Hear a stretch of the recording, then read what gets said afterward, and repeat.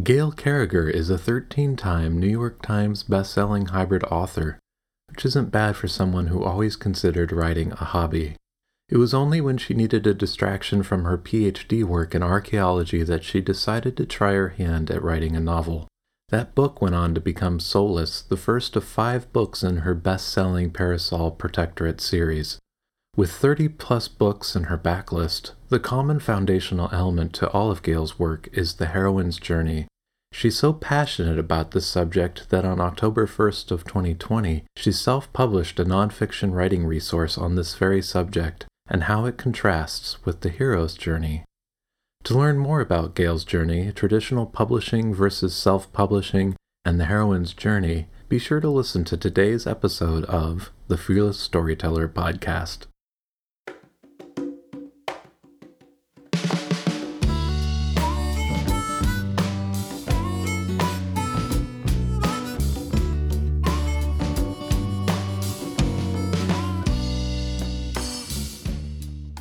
Hello, and welcome to the Fearless Storyteller podcast. I'm your host, Ethan Freckleton. Have you ever noticed how fear stops us from creating and sharing our best work? Join the Fearless Storyteller as we explore the heart and soul of writing stories, songs, and scripts that sell with the people who write them. Each guest has their own unique hero's journey and insights into the intersections between limiting beliefs and success. If you're enjoying this podcast, be sure to leave a review on your favorite podcatcher of choice. Also, be sure to check out the show notes for a link to the Patreon offerings. We've got some good ones for you. Thanks so much for being a listener and supporter of the show. Enjoy today's interview. Gail Carriger, welcome to the Fearless Storyteller. Thank you so much for having me. I'm very excited to be here. Hey, it's my pleasure. I've been meaning to invite you to the show for a while, thanks to a recommendation from Lindsay Baroker. But I saw that you had a new book coming out soon called The Heroine's Journey for writers, and I thought this might be a good time to chat. Yes, I'm very excited. My first and very likely only nonfiction book. Well, for people who don't know who you are, what would you like to share about yourself? Well, let's see. I am a hybrid author, so I write for traditional publishers and large publishers out of New York, as well as small presses. And I also self-publish quite a bit now. And I've been doing self-publishing for about 5 or 6 years, and I've been a full-time author for traditional publishing for about 10 years now. And prior to that, I was an archaeologist. So mostly what I write is science fiction, fantasy, and young adults. And I tend to write comedic stuff and romance-heavy stuff, and all of it is heroine's journey. So I've basically built a career on the heroine's journey. Wow. Okay. So for people who don't know then what the heroine's journey is, or have maybe heard about it 30 or 40 years ago in some other form, what do we need to know? Well, it is a different model of narration that includes different archetypes and tropes and narrative beats and steps from the hero's journey. So there are 2 different journeys, pretty much from the ground up. And it has nothing to do with the biological sex of your main character or your POV character. The name hero and heroine is just the kind of moniker for the journey style. It's a genderless term under the context of narration. Okay. So that's like the most important thing to know. So for example, the recent movie Wonder Woman, the main character is a hero on a very classic, very, very typical hero's journey. Okay. Whereas a story like the Harry Potter, both each individual book, but also the whole series of the Harry Potter, both the books and the movies, that's a heroine's journey that Harry is undertaking. So, they are materially different from each other. And a lot of that has to do with how you as the narrator of these journeys, the kind of patterns that you're tapping into to give your readers satisfaction and excitement and comfort. But it also has to do with how the narrative kind of defines strength and goals and motivation, that sort of thing. And is this something that, like, I hear about the heroine's journey, and I've been reading your arc, which is very clear and excellent resource so far that I've been enjoying. Like, have we been calling other stories heroes' journeys, or trying to write heroes' journeys, but when in fact they are a heroine's journey? Like, for some people who might be struggling with I those think stories. so. I think And how would you know? most, Like, yeah, I think most writers know or have learned at least somewhat the specifics or the basic pattern of a hero's journey. And they just don't realize that there is a heroine's journey that is as popular, if not more so, in terms of just like consumer interest. mm, But you might, as a writer, be sort of accidentally on purpose utilizing the heroine's journey without ever having it explicitly defined for you. So, for example, most romances, a lot of young adult narratives, particularly young adult narratives that are about social discovery, so mm, discovering your place in the world, for example, rather than discovering your inner strength. So the discovering your place and friendship group and how you belong, that tends to be more of a heroine's journey. And mm, then some other interesting commercial genre fictions like cozy mysteries are often heroine's journeys, mm, and those sorts of things. And so if you are kind of leaning into a genre and you're very comfortable writing in it, then you might be kind of accidentally writing these heroine's journeys without even realizing it, because the readers of those genres are interested in that kind of narrative. mm. And so basically I just wrote this book to explicitly set it forth. I don't use any kind of Jungian psychological analysis the way that Campbell does, but essentially I was like, look, here's the pattern, here are the genres that use it, here are some good examples, and here's the historical foundation mythology for it. And I'm absolutely not claiming that all narratives can be divided into a heroine's journey and a hero's journey. There are lots of other different, versions of narrative, not the least of which is because these two journeys are based in Western mythologies. So there's tons of other stuff to draw on, but I just personally use the heroine's journey so much, and I would sort of go to conventions or I would talk to my fellow writers and I would just casually start slinging terms and talking about the heroine's journey, and Mm. usually I would be met with just blank faces of utter confusion. And so finally I was like, well, I need a resource that I can just point people towards. And Yeah. I waited for an academic to write it, and nobody did. So finally I was like, okay, I guess that's me. I'll write Yes. it. I suppose people who would have any familiarity may have heard of one by Maureen Murdoch back in the Yes. 80s, right? Yes, And but that is very Jungian, and it's very much. In other words, it's like a psychological analysis of a person's self journey through life more than it is sort of a guide for authors or screenwriters or what have you. mm, And also, it's a clear rebuttal to Campbell. She studied with Campbell, and mm, so she's sort of very vested in countering some of his uh, broad statements about the hero's journey. And also, both she and Campbell conflate gender with the journey, so which yeah, I take very strong issue with. yeah. Um, And so, I'm glad you yeah. do. So to differentiate, really, you get more into like how can writers use it right Yes. away. Yeah, I'm really interested in basically like training people who consume popular culture, readers, watchers, or us authors as well, into how to identify the differences between the two in particular, but also just to identify a heroine's journey when it's in front of you, and then how to write it. And because it can be very helpful, for example, with writer's block, because if you've been proceeding along thinking that you're writing a hero's journey, but you're writing a romance novel, then you're writing a heroine's journey. And Mm, like, and so you might be relying on a whole toolkit that the hero's journey gives you, that will be failing you. Like, hmm and so like you might, for example, be constantly isolating your heroine, because that for the hero's journey, that is a means by which he can become stronger, is to achieve things on his own. Whereas a heroine kind of stagnates in isolation. So she needs to have companions come along and offer her advice and help her. And that's not a weakness. That's her greatest strength, is in the fact that she can network. right. And I'm using her and his just Interchangeably. casually. Yeah. um, and so there's a different toolkit if you're a writer, depending on which journey you're writing, if you are intending to write one of these. Right. And so, you can hit up against some pretty bad things like writer's block if you're accidentally walking along the wrong narrative path, so to speak. Yeah. And I imagine people can get a little more lost if, there's a lot of different writers' books that restate the form of the hero's journey, but may not be explicit about some of the things you go into. Like Yeah. I'm thinking of Creating Character Arcs by K.M.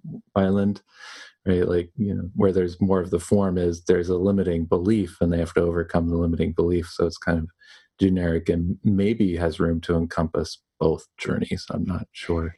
Yeah, and it's definitely like all craft books. I can only write from my perspective as an author, and I'm very much interested in sort of the patterns of narration. So, kind of what archetypes and tropes, and how you can sort of tap into these what are essentially sort of subconscious patterns that we've developed from generations of oral storytelling and mythology and stuff.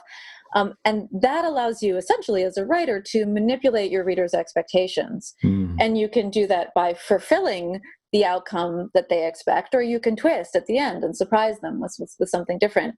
And so kind of just having a foundation of these narrative arcs allows you to better satisfy your readers in the long haul.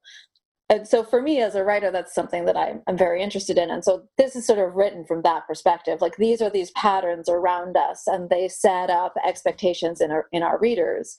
How do you use that to incur emotion in your readers? Because presumably as a writer, or a screenwriter or a storyteller in general, that's what you want to do more than anything. Yeah. It's what I want to do. Well, and it seems to get to kind of the underlying, not necessarily genre of a story, but the emotional resonance of the story and the experience that readers are going to have.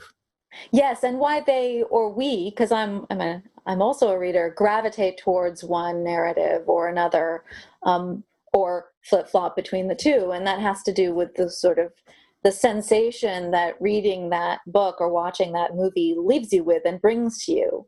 And for me, the sensation that most people are looking for when they read a hero's journey is excitement. So things like suspense novels tend to be hero's journeys, whereas what readers of the heroine's journey are usually searching for is comfort. Mm-hmm.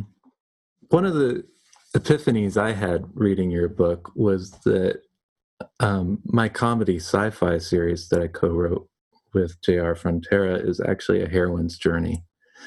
And I've been, we get into marketing after we do the book, right?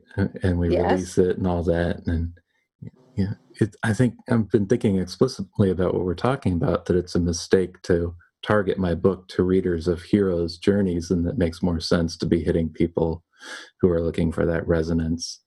That's true too. Yeah. And also when the emotional, and there's a tiny little bit, I don't go into it very much about kind of marketing towards the end of the book, but there's a little bit about like, you can also learn about yourself if you're, looking for keywords in reviews and things like that. But if you're looking for keywords to advertise against, it's the same thing, is you're going to want to choose some of the keywords that satisfy the journey. So words like comfort or charming or uplifting, those sorts of things, and that also kind of teach, like for me it was very educational going through, and I just did sort of keyword cloud analysis of all of positive reviews to try and understand what it was that people liked about my book. And then I use those words right back at them when I'm writing descriptions or ad copy for the next book. So I get witty and charming a lot when people are talking about my stuff, or delightful. And I ended up naming one of my new series is the Delightfully Deadly series, because people use the word delightful so much when they're talking about my books. I was like, well, I'll just take ownership of that word. But that is I haven't strategically really tried targeting specifically kind of heroine's journey terminology, but it's not a bad idea. Yeah, well, you and I and anybody else listening might give that a go here in the coming weeks and compare notes. Well, let's talk more about you personally and your writing journey, and I guess I'll start with the kind of gateway there. Like, did you always know you were going to be writing Heroine's journey stories? Would be my first question. I knew as soon as I learned about them. So I didn't learn about the sort of narrative conceit of either the hero or the heroine's journey until I went to university. And I have a classical foundation in learning about them. So I didn't take creative writing courses at the university level. Mm-hmm.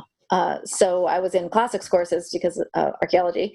And so that's how I learned about it. And then I realized I'm a voracious reader, and I always have been. I've always written too, but mostly I read. And so then I realized that the narratives that I was really attracted to were heroines' journeys as a general rule. And then I got interested in kind of like why they're so critically disenfranchised, and why we know so much about the hero's journey and so little about the heroine's journey in the sort of general zeitgeist here in the United States specifically. And so then I sort of just been kind of, I guess, a dilettante interest in this subject for the rest of my life. And I write heroines' journeys because I read them or I read them. And that's kind of what I've always loved to do. And so it just, I kind of wrote them instinctually at first, and then I started to get interested in kind of the actual analysis of these journeys from a writer perspective once my career started to take off. And that is partly because when I studied them mostly from a kind of gender analysis and historical analysis perspective, with a little bit of sort of Campbell, Jungian, Murdoch-ness thrown in, but mostly just, from a historical base. And then as a full-time writer, I was like, well, how does this, what are the patterns that I can identify that actually inform my writing and might help other writers? Yeah. And well, let's talk about your early publishing experiences. Like, it sounds like you kind of had a handle on what you like to write, and you'd been writing for a period of time. When did you decide that you were going to try to get published? So I come out of the geeky world of fandom, and I've been going to like science fiction and fantasy conventions since I was a wee little thing, and as part of, and I also always wrote, but I grew up in a kind of artist communal situation, and the one thing I knew pretty firmly was that nobody made any money if they were writers, so that was not a good career path. So I wrote, but I always considered it a hobby, and I never thought I would ever go anywhere. But I am the kind of personality where if I write the thing, I might as well try to get it published. So I was working on my PhD at the time, and to distract myself, threw down a challenge at myself to write this book that was the book I really wanted to read that no one else was writing. Urban fantasy was a really big deal at the time, but it was very dark for me. I don't like to read that dark. So I'm reading science fiction and fantasy. I'm interested in urban fantasy. I want something that's not dark. I want it I want to have a historical setting because I really like a historical setting, and I wanted it to be funny, written by a woman with a female main character. And that was just not happening. I mean, funny alone is pretty hard to find in science fiction and fantasy. With some notable exceptions, but it's still hard. And when you do find it, it's usually written by a man with a sort of masculine bent. So Christopher Moore, Jasper Ford, right, Douglas Adams, and Terry Pratchett are like the ones that immediately come to mind. And I love them all, don't get me wrong, but I was like, I would really like this to be an urban fantasy in a historical setting, but funny. And so I basically just wrote that, and steampunk happened as a sort of happy accident side effect of my thought experiment about how would Victorian scientists react to vampires and werewolves in their midst. And the humor kind of wrote itself because the Victorian era is so absurd. And then if you stick a couple of monsters in there with weird quirks, like having to get naked, like, yay, hilarious, hilarity ensues. So just to stop you there for a moment, some people get hung up on the idea of writing humor as being hard, and it is hard. Yeah, but you just said it isn't hard I was attracted to that statement. It isn't hard if you write parody of a time period, which I happen to love the Victorians, but also think they're completely absurd. And I find, I find great appeal in sort of very structured social systems. I think they're very interesting and also very fun to kind of poke at and poke fun at and play in. I like a very rule-bound world, whether I'm writing science fiction or fantasy or alternate history or whatever. I like guidelines and very clear parameters that I can kind of bounce around and off of like a little rubber ball of insanity. And so I just wrote this little silly book for myself as a challenge, and it had so much genre mashup in it that, I was aware enough of how the industry worked at that juncture to be like, yeah, this isn't going to sell because it doesn't sit on a shelf anywhere. Like it's essentially a comedy of manners, but it's urban fantasy, it's alt history, it's steampunk, it's a romance, it's funny. Like, it's just like, who will know what even kind of cover to put on it? It's just too absurd. But I wrote it, and so I sent it out into the universe to see if anybody would be interested in it. And 10 years later, and 13 New York Times bestsellers and 30 odd books, and I'm like, okay, that worked. Who knew? Well, did you go through an agent in that experience too? So this was back in the early days when there were a few publishing houses that still took slush. And I submitted Solus, which was this book, which to be clear and fair to anybody listening, it was like the 10th book I'd written. Like I am just like most other authors out there, which is I have a trunk full of unpublishable stuff. Anyway, and I had a couple of short stories that had been picked up, and the only short stories I ever sold were funny ones. And that was one of the lessons I took, was like, oh, okay, when people like to read me, or at least when editors like to buy me, they like to buy me when I'm funny. So I'll do funny. And so I sent it out to Slush, and a publishing house called me. Like, it was one of those like magical stories you don't really hear anymore, where I'm sitting at a cafe and a 212 number comes up on my phone, and I was like, oh my God, that's New York. And wanted to buy it. And I was like, I'm not prepared for this. And then I got an agent. So I went a little backwards. I imagine it was a lot easier to get an agent at that point. Yeah, when you have an offer at the table, it is a bit easier. And I had already, been rejected by plenty of agents, and I kept an eye on agents, and I kind of had my top agent pick, who had incidentally rejected me before, but very nicely, for a young adult project. But I really liked her because I liked the clientele that she was picking, and she seemed really, really hungry and really tough. And that's Kristen Nelson, who is still my agent now, 11, maybe 12 years later. I've had many, many, many different editors and publishers since then, but I have kept the same agent, and I'm very, very grateful to her for sticking with me for so long. And I do consider myself the lucky one. I have very few author friends who have had that experience. But and we actually ended up going with a different publisher than the one that first wanted the book. After almost a year of contract negotiations. Was that a little scary, like that whole process? What comes up when you get an offer and you're not ready, and then you decide to push this pause button for a year? Like, I would probably freak out, right? Well, this is the thing, and I don't want to upset other writers out there listening, but I never stopped believing that this was a hobby. I'm still slightly startled that it isn't for me.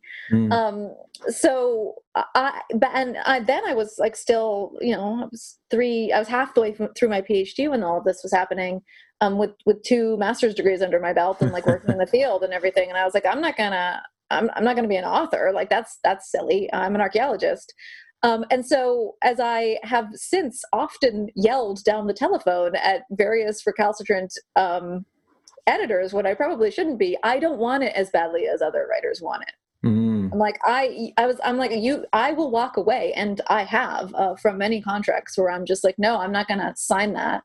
And now I have so many alternatives, but back then I was like, so the sticking point, and I don't mind talking about specifics because, I'm not going to name the publishers in play, but But the sticking point was the publisher in question wanted there's something called an option clause in your contract, and the option clause is the right that the publisher has to the next thing that you write. Right. So, in other words, they have what's basically a right of first refusal or a right to counteroffer. So, when I write one book for them, then the next book I write, they can option it. In other words, they have a preemptive option as my existing publisher to take on that book. And, usually negotiations will commence about amounts of money and that sort of thing. But the option clause should be, from an author's perspective, what we would call very tight, which is it should be for something like the next book written under the name Gail Carriger, set in a historical setting that is novel length. Yeah. That's a very tight option clause. That's the kind of option clause you want. An option clause should not be for the next book written by you. Mm-hmm. That's horrible. And that was the option clause that was in place for the first publisher I was working with. Yeah. And I looked at that and said, that didn't even say book. It said the next, thing written. So short story. But that also covered academic articles and nonfiction. And I was an archaeologist. It seemed like an easy one to walk away from, but also to ask for them to remove it was or to change it. That's what my agent was only, I think at that juncture, my agent was only asking them to say fiction in that option clause. Which is still huge. And they refused, and I was like, I'm not putting my archaeological career in jeopardy for this. I was like, I'm sorry, everybody, but I will not sign that option clause, period. And the editor was like, well, we don't want to see your nonfiction. And I was like, well, then put that in the contract. Right. And they wouldn't. And eventually I was like, we have to try. Basically, I turned to Kristen at one point and I was like, you have to see if anyone else is interested. Yeah. Because we're not gonna do this if this is the case. And fortunately, other publishers were interested, so several of them. So it turned out that my funny little silly ridiculous book that I thought no one would care about and would never sell, it just happened to be the book that people were excited about at that point in time. Yeah. And then continuing with the journey, my publisher, who is still my publisher, bought it at that point, Orbit, and they were, my editors was great and very easy to work with, and everything went completely smoothly at that juncture. And then they bought it and they were like, well, we don't actually know what to do with this. Like, we're not sure how to package this, or we know we want it to be a series. And I was like, oh, you want me to write more with the same characters? Okay. So I went off and started writing another book, and they figured out how to market it and gave it an award-winning cover, actually, which gave me a career. The cover on that first book is my career.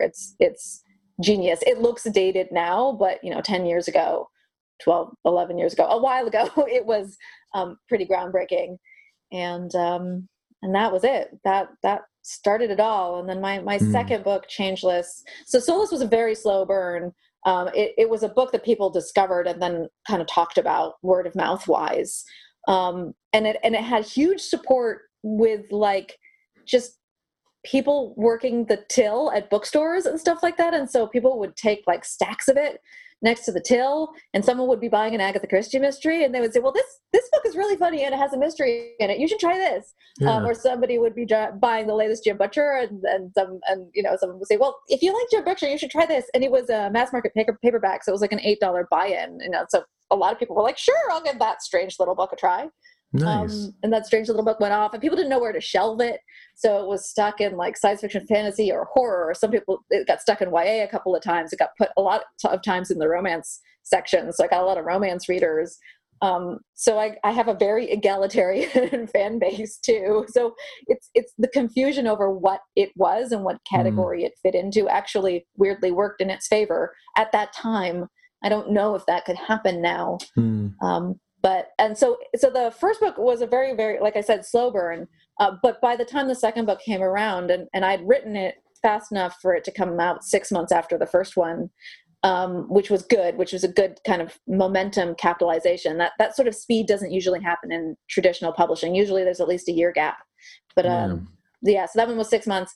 And then and that one hit the New York Times. And then kind of everything changed after that in terms of how I was treated and how the books were treated and what contracts looked like and everything.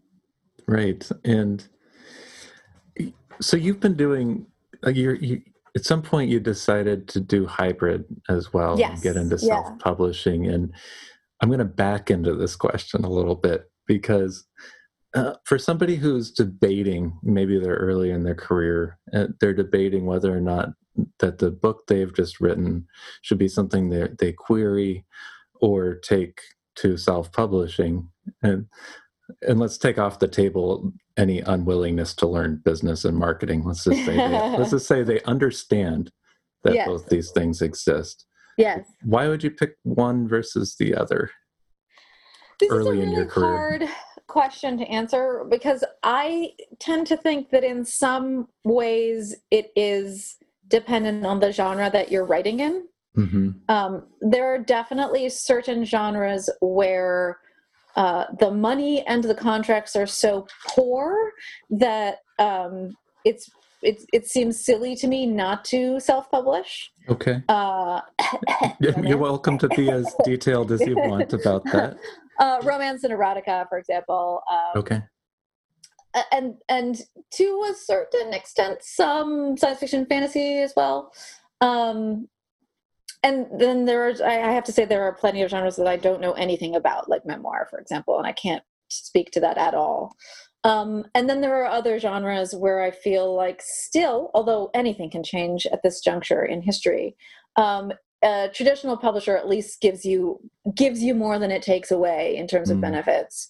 A good traditional publisher, and I still think that children's and probably all the way up to middle grade and all the way up to a young adult is probably still worth querying first, because the barrier to entry is still guarded by schools and library systems, and those systems are very difficult for an individual author to crack into, which is not to say that people haven't done it and done it well, just that it's a bit more challenging than I would like to take on if I were starting out a career now. Yeah. So that's the first thing, is to really think about the genre that you're in and try and approach it from that perspective. Also, what kind of career you want. It's definitely easier to be a hybrid author if you're willing to write in series. So if you're somebody who likes to build a world and then write a lot within that same world, or write a lot with the same main character, then self-publishing is going to be an easier route. But if you're somebody who's really egalitarian in the way you write, and you like writing and jumping between one thing and the next, that basically means every time you write a new book, you're relaunching into a new genre. And I think it helps to have traditional backing under those circumstances too. And then the other thing is, I think you as an author need to be very self-aware going in. I mean, you said, let's ignore whether you want to learn the business or not, but like, you have to know about yourself as a person. And if you're the kind of person who really genuinely just wants to sit in an ivory tower with a beret on and write, then you're gonna lose half your income to a traditional publisher, and you have to be contented with that. And all of the control over the end product, because you have chosen to just be the old-fashioned style of writer, the eccentric and the garret with the typewriter. But if that's what you genuinely want, and the kind of person you are, I mean, I've had this conversation with some of my best friends who are authors, who are strict by the book, traditionally published authors, and who write, say short stories or novellas. And I'm just like, how easy it is just to put that out yourself? Like, and they're just like, I just don't want to do that. I don't want to do any of it. I don't want to have to deal with a vendor. I don't want to post it. Like, I'm just not I'm not emotionally ready for that. I don't like spreadsheets. I don't want to do any of that stuff. Yeah. And if that's your personality, then you should absolutely try trad first. You still might not get picked up. I mean, you probably won't get picked up. But I imagine there's an allure to the sure thing of an advance when you're early in your career, and it's going to take time to scale up your business. That's true, but you have to remember, that the advance means advance, like that it's in the word itself, that is an advance against the return of your royalties. So you have been given money with the expectation that you will be making money, and you will not earn any more money on that book until you have earned out your advance. So, and it's not a loan. You don't have to repay it if the book doesn't perform well, but you'll certainly look bad so far as the publisher is concerned if you don't perform well. Right. But I think some authors forget that, just like many authors forget when they get the advance, that is a 1099 income here in the United States, and you're going to be paying taxes on it. Like, so don't just go spend all of your advance either, right? Yeah. And it, like, having said all that about sitting in the ivory tower, it's also true that authors are expected to do promotional work and publicity and marketing, even if you're with a traditional publisher now. Like, the onus is on you to at least do something. I imagine, and I believe that every author should have a newsletter at the very least. Yeah, I'm glad you mentioned the newsletter, because I hear about a lot of trad pub authors who don't have one, and it's a nightmare. And when did you start your newsletter? Was Not this before or after you did the self-publishing choice? So one of the, I mean, you touched on this when we talked briefly about self-publishing, but I went into self-publishing partly because I have so many friends who are also self-published. And so I've been a traditional author, but I have always sort of acted a little bit like a self-published author, and I actually blame podcasts for that. So I've been a podcast listener forever, since since 2005. And so, I am friends with some of the early fiction podcasters like T. Morris, Pip Valentine, Mer Lafferty, who else? Anyway, and so because of them, and because I hung out with them, because I'm a fan of podcasts, so I'm a fan of podcasting, and I would sidle up to them at parties, at conventions, and be like, "Oh my God, I know your voice!" And they were also some of the early pioneers, from my perspective, of self-publishing. And so I got to see what it was like, and I got to see what having to hustle in order to get an audience was like and stuff. And so, even as my career was sort of taking off in traditional publishing, I've always behaved a bit like a self-published author. And I've always paid attention to what the self-publishing side of the industry is. Particularly in romance, because the romance industry is always very early to early adopt. They early adopted ebooks. They early adopted, a self-publishing business model.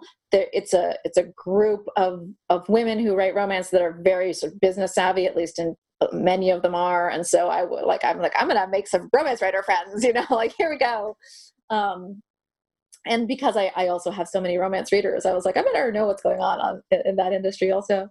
Yeah. And so but I still didn't get a newsletter fast enough. I'm still mad at myself for not going out on book tour when I was being sent on these massive book tours, 5-6 years ago, and not taking my sign-up sheet with me for the first 3 years. I'm like, oh, I missed out on so many. But I've worked really hard since then to have a very healthy, very funny, very, friendly newsletter that people get very excited to read every month. I only do it once a month. So that was that is the thing that if anybody ever asks me anything about what's one of your biggest regrets, I'm like, I didn't do a newsletter sooner. So do a newsletter.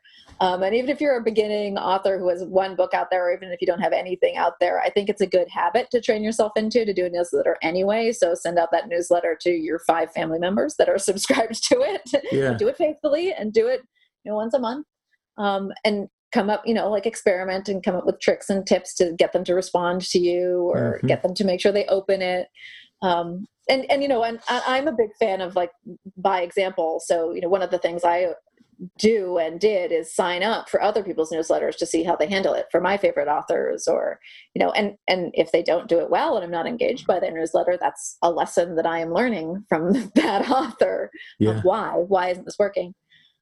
So yeah, that was my big one is the newsletter. It's important. And I still and you are not wrong. The last Worldcon I was at, one of these old guard hero sci-fi fantasy authors of mine sidled up to me at a party and was like, Gail, this newsletter thing. And I was like, oh, sweetie, oh God. Yeah.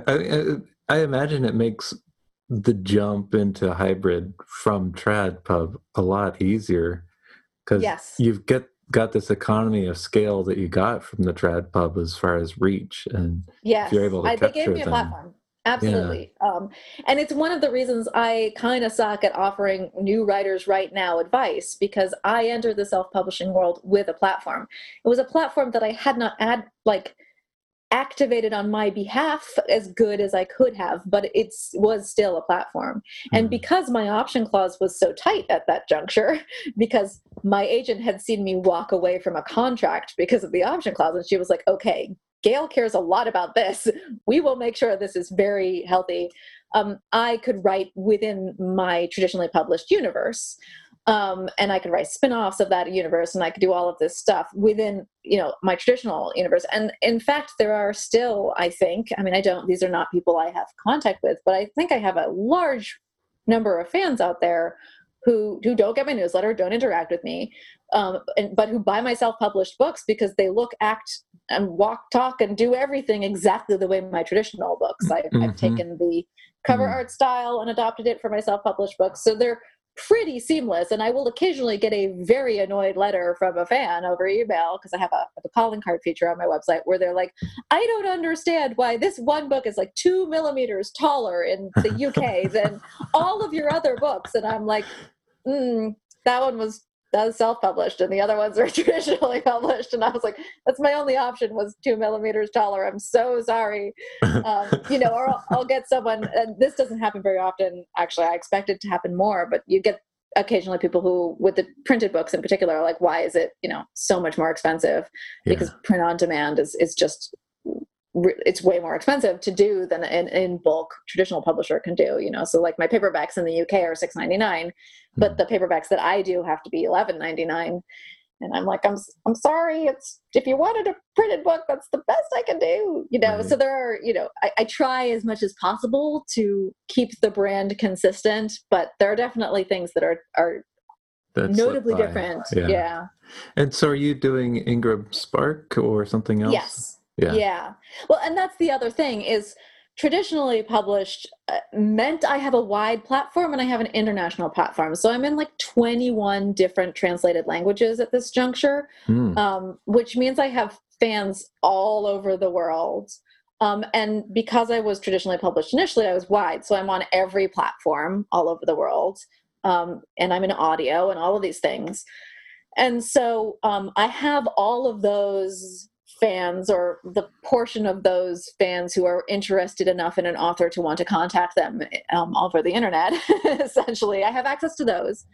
And so as a direct result of that, I kind of don't consider myself having the option of ever being exclusive to any one platform, because I would get too many angry emails, frankly. And I do a lot of what I do now in my career to avoid getting angry emails from people. I'm like, I just don't want to upset my fans. That's it. That's all I really care about, is not upsetting them, because they will get very, very mad.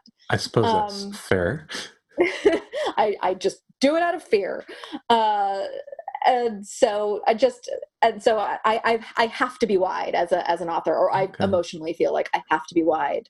So that adds expense to the self-publishing model that you're doing then. It does, but in time, and for Ingram, it's a little bit of expense. It more adds annoyance than anything else, because keeping all of those platforms updated and all of those platforms in balance. I'm thinking about audiobooks and translations and all those. So as a self-published author, I haven't done any translations yet. And that is partly because my 3 biggest markets outside of the English-speaking world are Germany, France, and Japan. Germany has very weird copyright rules over translations. The translator owns the copyright. So I would have to find a German translator based in the United States and a whole bunch of other stuff in order to do German. And frankly, many of my German readers also read English anyway, so they're mostly reading in English, so far as I can tell.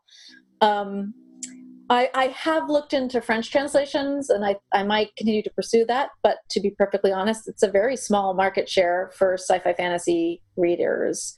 It's like, their population is twice that of California, and what percentage of that reads in ebook form, and then what percentage of that reads science fiction and fantasy. So you're getting not like, will the expense ever be justified? I don't know. Translations are very expensive. Yeah. Is that something your agent can help with, or yes, and she she has focus on? some. Yeah, my agent is very, very flexible. She represents Hugh Howey amongst other major, huge self-published authors, so she's very comfortable with this. So I sent her all the assets of all of my self-published books, and then I have a foreign agent as well. So they're always up for translation, but so far none of them have been snapped up.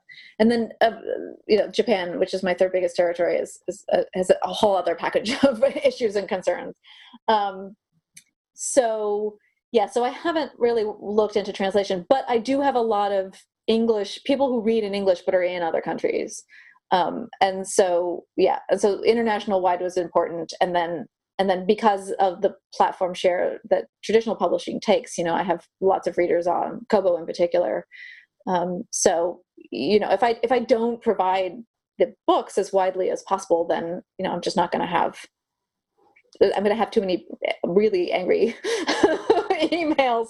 I also provide all of my self-published stuff. I provide directly on my website as well. So if anybody complains that they can't find it on a platform, and those are completely international, like it's just like you get the asset. If you buy it from me directly, like you get the ebook. So if anybody complains too much, I'm just like, look, you can just it's right here. You can just buy it from my website. Like, there you go. Sorry you have to know how to sideload, but it'll all be all right in the end. And it sounds like you're comfortable with the technology piece of dealing with this. Oh, yeah. I'm a pretty reluctant adopter, but if it comes to my business and my living and I have to learn how to do it, then I learn how to do it. If I can find an expert to hire, that's my preferred technique. But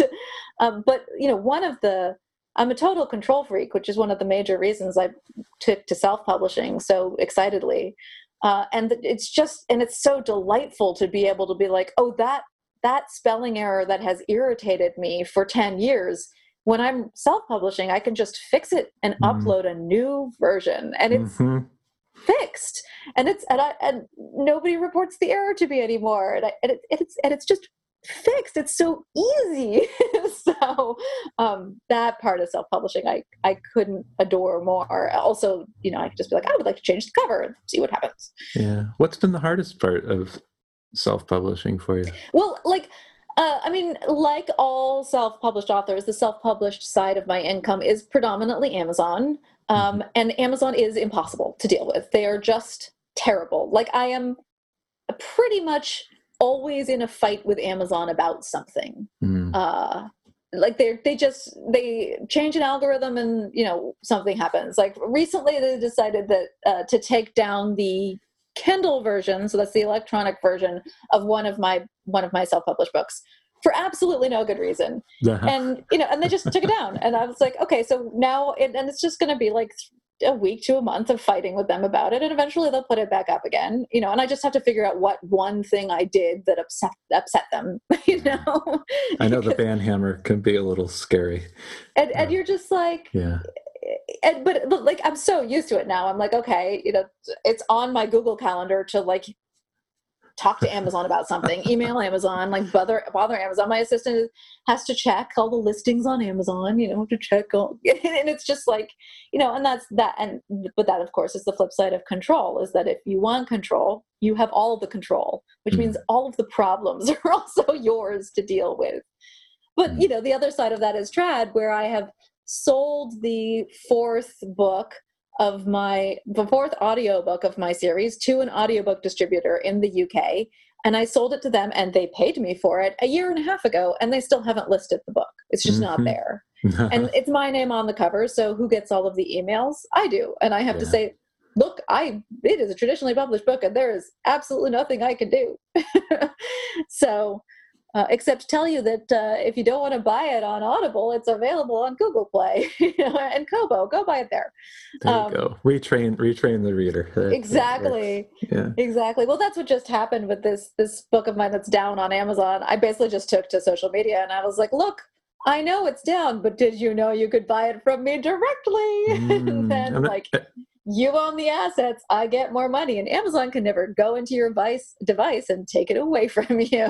Like, That's but one advantage of being wide, right? As far as yeah, that exactly. constraint. Yeah. Yeah. Yeah, I basically couldn't be wide. If I put anything up exclusive, I would just get so many complaints about it that I You'd have just to have a pen name. yes, I would do it under a pen name if I were gonna like experiment with KU or anything. But like the other like exciting thing about being wide and having a platform like I do is I can be very experimental. So for example, I haven't done wide on audio yet, partly because no one has complained to me about it.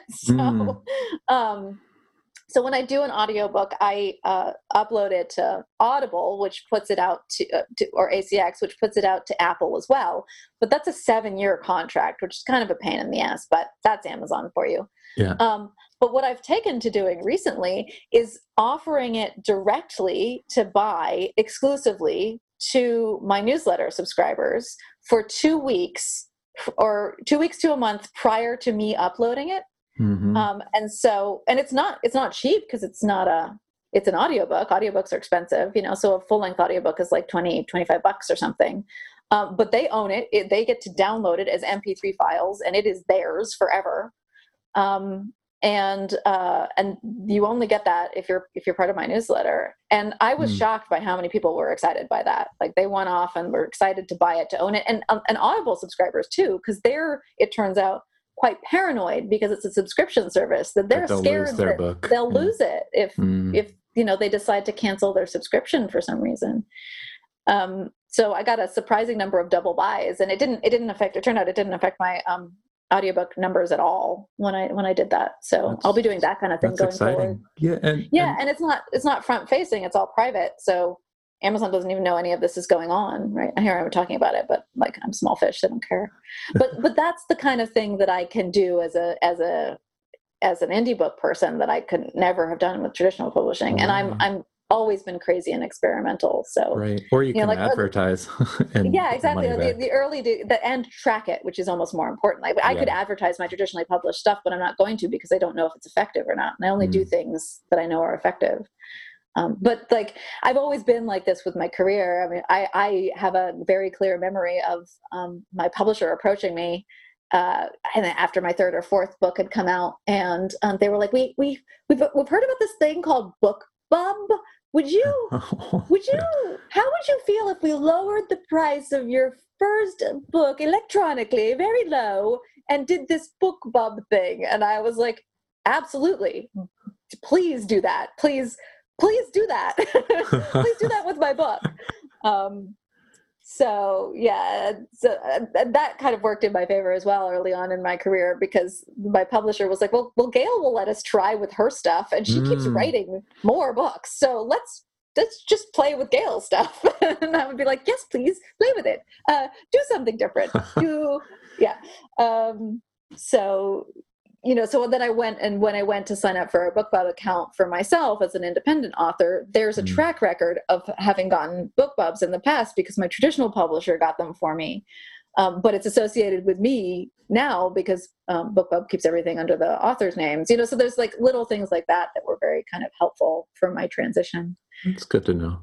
I had a little side tangent question about the audiobook stuff. Have you noticed or heard if there's an Audible alternative platform that's easier to use?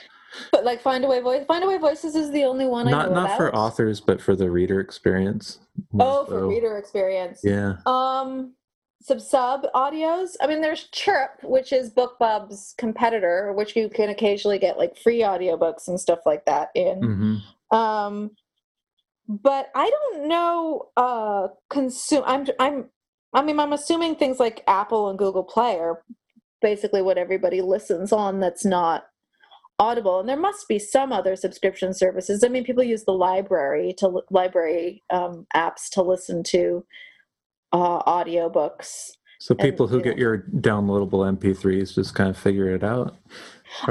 They just have you got an MP3 player on your device of choice, and so they just sideload it on and listen to it however they want. I mean, you could listen to it through iTunes if you have an Apple computer, or Overdrive, whatever you've got, there are means to listen to MP3s. It Mm. just treats it kind of like a song, and you just create a little playlist and list the chapters in order and say voila.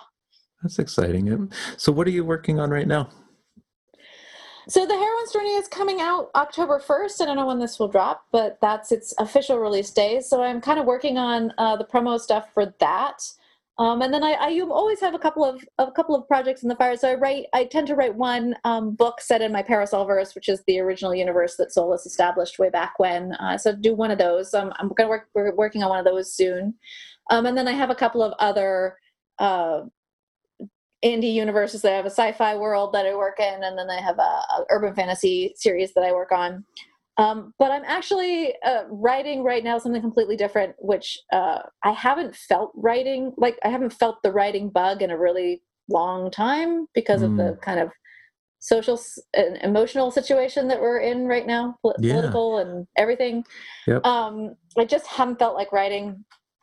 But I've worked really hard to build myself a career where I can not write for a long stretch of time if I don't feel like it, or if I get sick, or if my parents get sick or something. So I've allowed myself not to write. And then recently I got blindsided by a new book series. So I'm just writing that because the only thing I feel like writing. And if that's the case, then I will write the thing that I feel like. I don't normally let myself do this. I'm usually pretty disciplined about like staying on target and writing projects that I know have a ready market, because it's my livelihood. This is my job. But we are in extenuating circumstances. And apparently it turns out that the way I want to cope with the apocalypse is writing a young adult fantasy novel for which I have no idea what's going to happen to it. But if that's how I'm going to cope, that's how I'm going to cope. I think that's fair. And like, I kind of want to talk more about this, but we're at time. But like, what is it that, if you were to rationalize, what is it that allows you to give yourself permission to have that much, latitude and grace with what you choose to do now?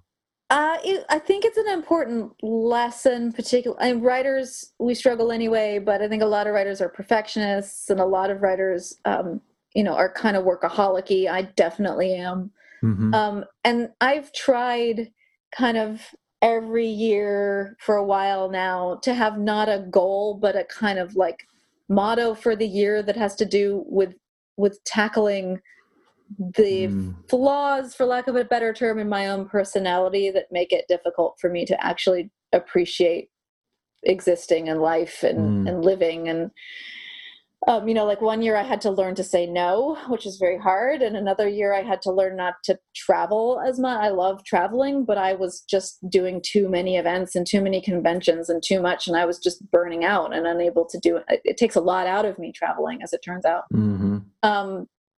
So I've just been trying to learn. And then this year, whether I like it or not, I'm having to learn to grant myself some grace, which I think is something that, again, a lot of writers struggle with, which is just, and part of that is just learning about my own process as a writer. And one of the things I've learned is that if I don't really want to write, there's plenty of other stuff I can do that make me feel like I'm in control, which is usually what I want. I want to feel like I'm in control.